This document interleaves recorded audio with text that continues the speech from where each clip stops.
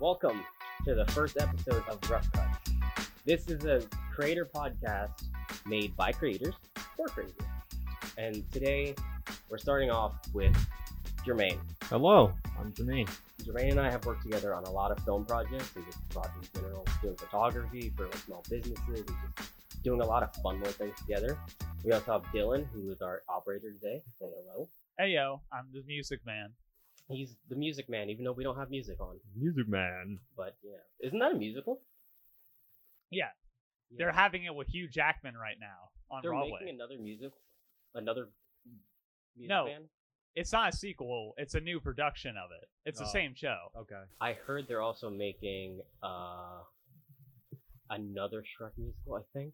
No, they're trying to make a sequel to Shrek and Coraline. As a musical? No, just another sequel. I got it Oh. confused for a second. That's wild. Yeah, but they actually have a reference to Wolverine in the background of the musical. Why He's would on the Wells Fargo wagon Wow. with the clouds. Hilarious. Anyways, Jermaine, how are you doing today? I'm good. Doing swell. You? Well, I am tired. Yeah. Tell me I'm about very tired. The only thing that keeps me going is Red Bull that I'm not sponsored by. it. Red Bull Yes. gives you wings. They don't. Because if it gives you wings, then you only have wings for like 20 minutes and then you die. That would, yeah, you fall to a gruesome death. But up until then, it's probably pretty great. Oh, obviously. Yeah. I want the ability to fly. I think probably the greatest ability you can have. Okay, this isn't about art at all, but let me just ask you. If you could have any three powers, what would they be and why? Flight, because mainly just the freedom I would have with flight, literally would be able to go anywhere. Maybe super strength, because Dylan eating a banana off camera. You can't hear it. Definitely hear it. Sorry, but super strength and flight? yes, super strength, because I don't know, super strength is cool. Come on. Mhm. And lastly, probably illusions. Okay. Yeah. Now let me ask you. So you picked your powers. Now how would you use those to make you a better filmmaker? A better filmmaker. A better filmmaker. I would use the illusions as props. You wouldn't have to worry about props at all. You could even use your illusions as actors. I just Exactly. realized. Mm-hmm. You wouldn't have to hire actors. Yep. I could, with flight, I'd be a better cameraman. You wouldn't have wouldn't the need a motion. crane. You wouldn't need yeah, anything. I am the crane. Oh my god. And then super strength, you wouldn't need like a super big rig. You could have Yeah. like a tiny camera. Yep. You'd be a one-man show. essentially. Exactly. But The at the same human time- drone. But at the same time, how come there's no superhero movie where they are a filmmaker? Imagine that, a filmmaker with superpowers. Usually superheroes or supervillains are too occupied with either destroying the world or helping the world. So kind of, Here's what I'm saying. You always see that. yeah. Or you might see them like doing selfish purposes. But you never see them trying to do like a job. Yeah. You know what I mean? Mm-hmm. That would be something very interesting to watch. Seeing people with abilities having to work normal jobs, but like at the same time, they have abilities, so they can be, they can do whatever they want. But you would have to try to put in a way where there's a reason why they're held down to these jobs. Yeah. See, it's interesting because like going into like actually talking about artists, Mm-hmm. but still talking about superpowers in the same kind of sense. There's a whole thing saying that like artists are kind of, not neurotypical, but atypical, which Mhm. means they have mental illnesses, and in a way that kind of gives them a sense of like superpowers, like superhuman abilities, because like ADHD kind of makes you see things a bit differently, or like bipolar depression or depression, you just see things slightly differently, and it's just kind of interesting to me because like in a way it is a superpower. It's just not exactly what you would think. Yeah. I mean, Just like X-Men. yeah. Just like X-Men. It's well, All artists are X-Men. with Exactly what it filmmaking is. comes, I believe, the power of observation, because you would have to watch a film and observe not only the shots, Mhm. but the locations of where they are, Mm. and also it's just observation. Yeah. You just need You to have to have like an understand. attention to detail and everything. A lot of people do think that shooting a film is just you pick up a camera, you point. Is it on? you pick up a camera, you point, shoot, and you're done. Yeah. It's a lot of work. Yes. Like, even making a very short thing, I find myself like, oh, this is gonna be a short production. It's gonna be like 2 minutes, and then I end up writing 5 different documents for it because I have the script, Yeah. I have the cast, the crew, whatever paperwork to organize, and then like I'm always like, oh, well, I want to make a shot list, and oh, I also want to make a prop list so I can like organize it better, and then a little 2-minute project always ends up being like a week-long thing. Yeah.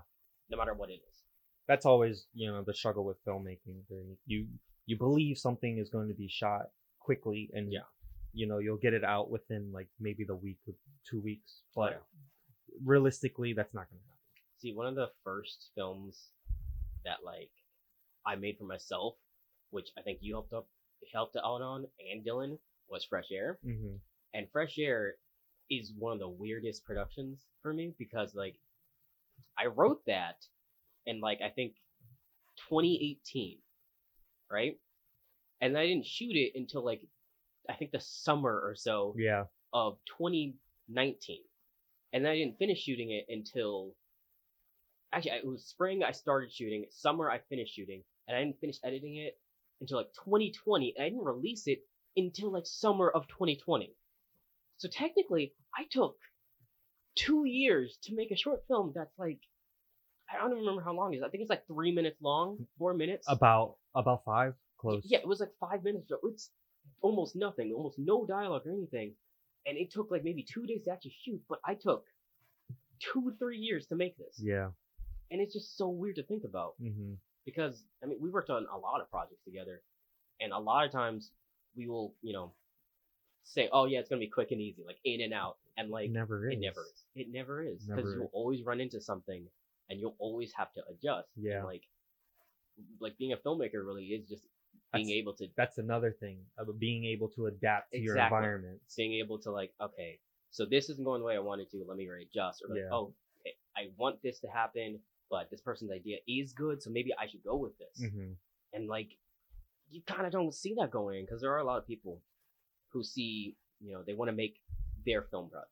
They have this vision, this very clear vision for what they want to do, and they need people to make it, and they can make it alone, but it's harder making stuff alone. Yeah, like, I know that for sure, like firsthand. Being a one-man team, especially without superpowers, you're wearing all the hats. It's incredibly hard. Yeah, and like, there's people who have this clear vision of what they want, but when they like add on people, you add on producers, you add on editors or actors or whatever, everyone's gonna have a say in what they want in your movie, in your vision, and you always have to decide whether or not you want to adjust your vision to make it possibly be better or possibly be worse. You really don't know, because like a vision is kind of more like an idea of what you think it will be, and like you might think it's gonna be great. You have this clear vision, like, oh, this is gonna be a great movie, it's gonna be amazing, and it might not be that way. Yeah. So someone's idea might be better, or you might have a good idea and someone's suggestion might make it worse, and you have to just be able to adapt. Yeah. Just be able to be like, all right, I'm gonna make this choice. I'm gonna listen to this person, or I'm gonna stick to what I wrote. Yeah. Yeah. It's like a big buffet. Yeah. Everyone's pitching in on something, but it's all gotta mix together and complement each other. And it's so complicated because we worked with so many different kinds of people. And when you have so many like different voices and opinions, it's really hard to come to an agreement into one thing. Oh yeah. It's very difficult. It's incredibly difficult, especially when like you can tell that everyone just wants to make a good project. Yeah. Everybody's passionate about this project. It's just the way it's performed is sometimes not as easy. Because like, going in, everyone wants something out of making a project, out of a short film.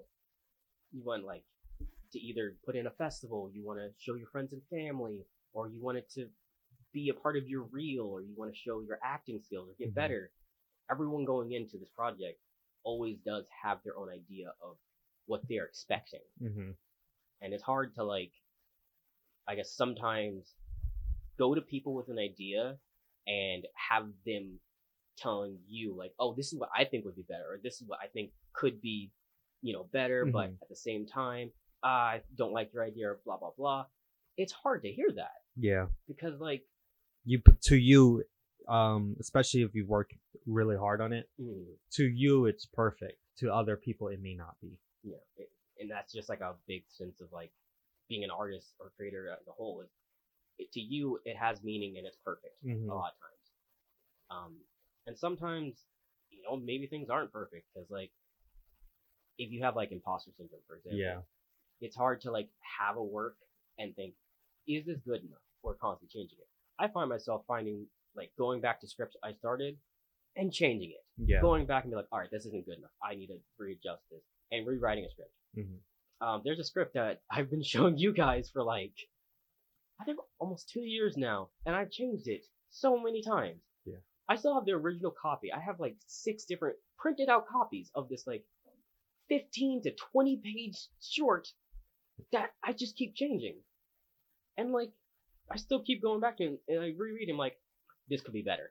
I don't know if people are gonna like this. I don't know if this is gonna look good. Yeah. And I just need to like stop and be like, all right, let me take a chance. Let me make this, and let me connect with people with it. Yeah. Yeah. Like, hey, as long as you don't George Lucas it. Yeah. It is like a part of you. Every time you make a project, you are putting out a part of you, and like getting recognition for it is great, but at the same time you might not get what you're expecting. Yeah. And then like whenever you're really proud about this project and you like show someone the script and they're like, oh, I thought it was good, but you always get that but, and you just kind of sink inside where it's like, it's like a little bit of a confidence killer. Yeah. And then you just keep questioning yourself or keep going back to it like, oh, maybe I should rewrite it. I've completely rewritten the script because of like one suggestion from a person. And I remember like, I remember what it was. It was from film when we were in school. We were taking a class and I had this monologue I wrote and I brought it to class. I talked about it. And then someone had the suggestion that I work with another person's group. So I was like, all right, sure, I'll do that. And I thought they just, wanted my monologue. But then they asked me to rewrite it to be more specific for the character they wanted. Yeah. And I was like, okay, I guess I can do that. And like I rewrote it and they loved it, but I didn't. Yeah. So I was just like, this isn't what I wanted, but they like it. So does that mean it's better? Yeah. It confuses you. Yeah. Because you have no idea whether you did a good job or not. Because, you do want to make your best work. Yes. And you want to be proud of it. But like, if your worst work is on someone else's best work, then it doesn't really. Yeah, and like if you're not proud of it, but it makes other people happy, is it worth it at that point? That's kind of like another. That's the risk of film. Yeah. Because it's just something you have to decide, something you have to jump at. I feel like it's interesting. So I feel like there are different kinds of types of filmmakers. And they always make different types of films. Yeah. So you have the filmmakers who make like superhero-esque movies where it's very typical, inspired by like, Zack Snyder and Marvel and all this. And then you have the filmmakers who are very artsy and make a lot of abstract stuff and interesting and dream sequences. And then you have people who make a bunch of horror stuff. And then you have the people who are like more about the gear than actually the story. Yeah. And it's just interesting because have you ever heard of Tomska? A little bit, yes. Yeah, so he's a YouTuber in England who worked with Ed Gold. Ed's World. He made Ed's World. He's an animator and he died like years ago. I was really sad about it. They actually inspired me to be like a YouTuber and try to like make stuff. Yeah. But I was watching a Tomska video, and in it he was going through every one of his videos and talking like a little bit of like fun fact about it. And like he went to film school, right? Okay. He's a filmmaker, and he was annoyed because he said that every filmmaker makes a film in the woods or a dream sequence. And I was like, yeah, that is entirely true. That is spot on. That is so 100%. Cliche. And he always tried to be different about it. So what happened was he made like a satirical, like, making fun of that whole dream sequence thing, made one, put it in a festival, and won. Wow. And like, I just think about that a lot because anytime I meet a filmmaker and, they tell me their project, their ideas, everyone kind of just has the same idea. Mhm. Like we've all made a film in the woods, Yeah. Pretty either much. together or separate. We've all had a dream sequence of some sort that we've made. Yeah, it makes you wonder, like, are all of our minds connected? It's just weird. Simulation. We're all one. It's just like, at that point, is it actually being creative? You know what I mean? Well, yeah. it's hard to be original, Yeah. Entirely Like, original. what is original? Because Yeah. you can go back in time and see things that are done new now, Yeah. but have already been done. Yeah. Yeah. The only difference is they tweaked it and Mhm. changed maybe a little bit of it or all of it. And like, what is originality? The originality is kind of just, it's not exactly real, but it is real. Yeah. My whole thing about it with like film is that you can be inspired by something. Here's a big thing for me. I can always tell when somebody is inspired by something or when they're mimicking it. Yes. When they see something and they're just trying to do it. Mm-hmm. And people who see it and like, oh my god, that's so cool. Let me figure out how I can take that and make it my own. Yes. That's inspiration. But then there's people who just directly copy, like, okay, I like this plot, I like these sequences, so I'm just gonna do that. Yeah. And like I find that like a lot of the time you'll see that like the people who are just copying are just like, aren't inspired by the works are the ones who are getting more recognition because it's like it's familiar. Mm-hmm. So people are going to it like, oh my god, it looks so good, but they didn't have to put in that much work. Yeah. He was already there. Mm-hmm. It was kind of low hanging. But like I'm always struggling with like, okay, am I being too cynical about this? Am I being like too like, no, gatekeeping art and filmmaking? Or am I like, should I be encouraging people like, oh yeah, they're creating something because they're inspired by it? But I just struggle with that because I'm like, every idea is done in some capacity. Yes. Right. So doing it right, doing it well, like I feel like you can tell that. Like one of the things I learned from like working on film projects is like, as a filmmaker and like as a director, you can tell when something's good or bad. Yeah, absolutely. And, like, I struggled for a long time with like people would show me their scripts, people would show me their like short films, and like I would always be like, is this bad or am I just being an asshole? Yeah, that's the same with some like, I'm gonna throw out an example. Mm-hmm. Detective Pikachu. Mm-hmm. It was a great movie, but I don't know if it was me or it was the movie, but it felt like a college kid wrote it and shot it because like a fan film. Yeah, it felt like a fan film. I totally see that because the girl, the detective girl, she was a great actress. Don't get me wrong. Oh yeah, but something felt off. It felt like a school video with when her character came in. Did when like obviously Ryan Reynolds carried the entire movie. Yeah, I mean Ryan Reynolds, he was just playing Deadpool. Yeah, he was just Deadpool Pikachu. Yeah. But exactly. Deadpool for kids. Exactly. But it also like the CGI is great. It's pretty on par with like the games and stuff like that. And like, it don't look terrible. The characters look like their characters. Yeah, you can tell that they like actually put effort into like making the characters. It's just the acting. It was kind of off when it came to like anybody who wasn't Ryan. Yeah, it was a little off. And like my biggest thing about that is I feel like the reason why they did that, why they had that kind of like issue with like the separation of Ryan and the other characters, is the fact that they were like, I think they were like tiptoeing across a somewhat adult movie and a movie that could be for kids. Yeah. And because of that, it didn't fully mesh together. So you have like, I forgot his name. Like, what was the guy's name? The kid? Yeah, the kid and like, the detective girl. They felt like a teenage kind of like cartoon or like series.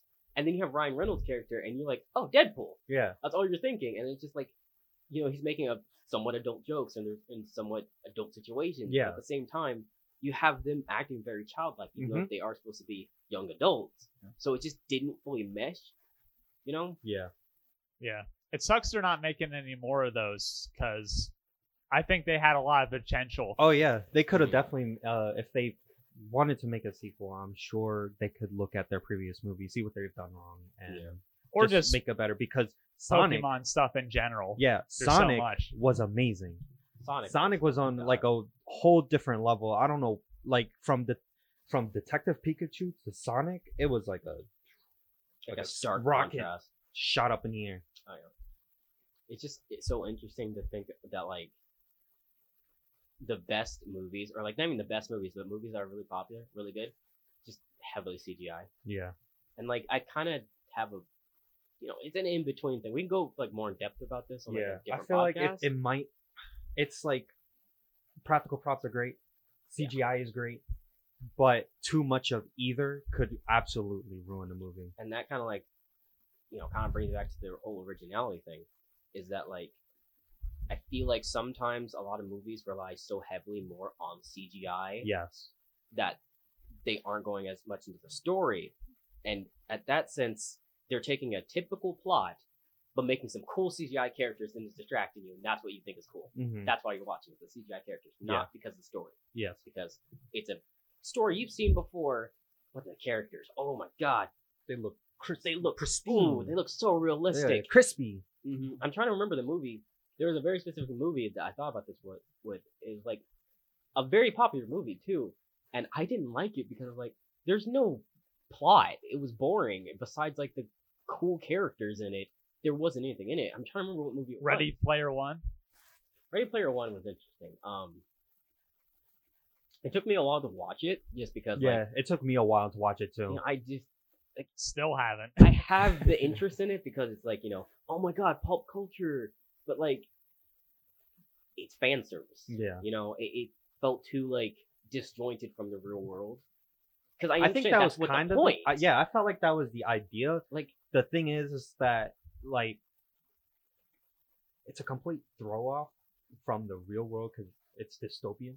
Yeah. And then you're getting thrown into this utopia, and it's just so cool. But like the plot is very like it's the Goonies. Mm-hmm. The plot is the Goonies. Yeah. Finding a treasure, following a map, unlikely friends. That's literally it. Isn't that so funny that you can actually like just say that so many movies are just the Goonies? Literally, you can just say it's like, oh, it's the Goonies. Yeah. Like, Rugrats, they're the Goonies. The Rugrats are the Goonies, or maybe the Rugrats are the Goonies are the Rugrats. I don't even know. Yeah. What is your favorite childhood movie? Brother Bear. I remember Brother Bear. Wow. That's Brother Bear. When I watched that movie for the first time, I honestly I fell in love. You fell in love. Absolutely. With filmmaking or the Bears? Yes. No, the plot of the movie. It's like. But if you think about it, it's the Goonies. In a way, not really. Sorry. In a way, it's Treasure Planet. Because, or a Goofy movie. Because it's like, this guy meets this group of people or person, and they have to kind of adjust to this new environment or this new world. So that's pretty much Treasure Planet. That's Treasure Planet. Where the kid he meets Silverhand. John Silver. John Silver. I'm sorry. I'm thinking of Cyberpunk. Yeah. He meets John Silver, and John Silver takes him to other worlds, different places, and you can tell he's very excited to be with John Silver. But you can also see that he has to adapt to how John Silver does things because it's not typical to what he's used to. You might need to see it again, but your heart's in the right place. Well, we've been talking for almost half an hour now. So I think we should wrap up this first episode. Okay. But thank you for watching or listening. This is the first episode. We're going to try to do this more often. This was fun. Yeah. It was annoying to set up just because of how much took a while. Stuff we have. Yeah. If you're listening to this, we're also filming this. So we have lights, camera, and everything set up. We're going to have like a little set we did. But it was a lot. Put a lot of effort into it. So we appreciate you watching. I'm glad we figured it out though. Yeah, we figured it out, and it was a bit of an effort, but yeah, we got it, and we're gonna do more of these. So, yeah. We'll see you next time. Just see you next time. Just goodbye. Goodbye. Josh, Dylan. We'll see you next time. Dylan's on This is Planet Grimm. This is Planet Grimm. Yeah. Planet Welcome Grimm. to my planet.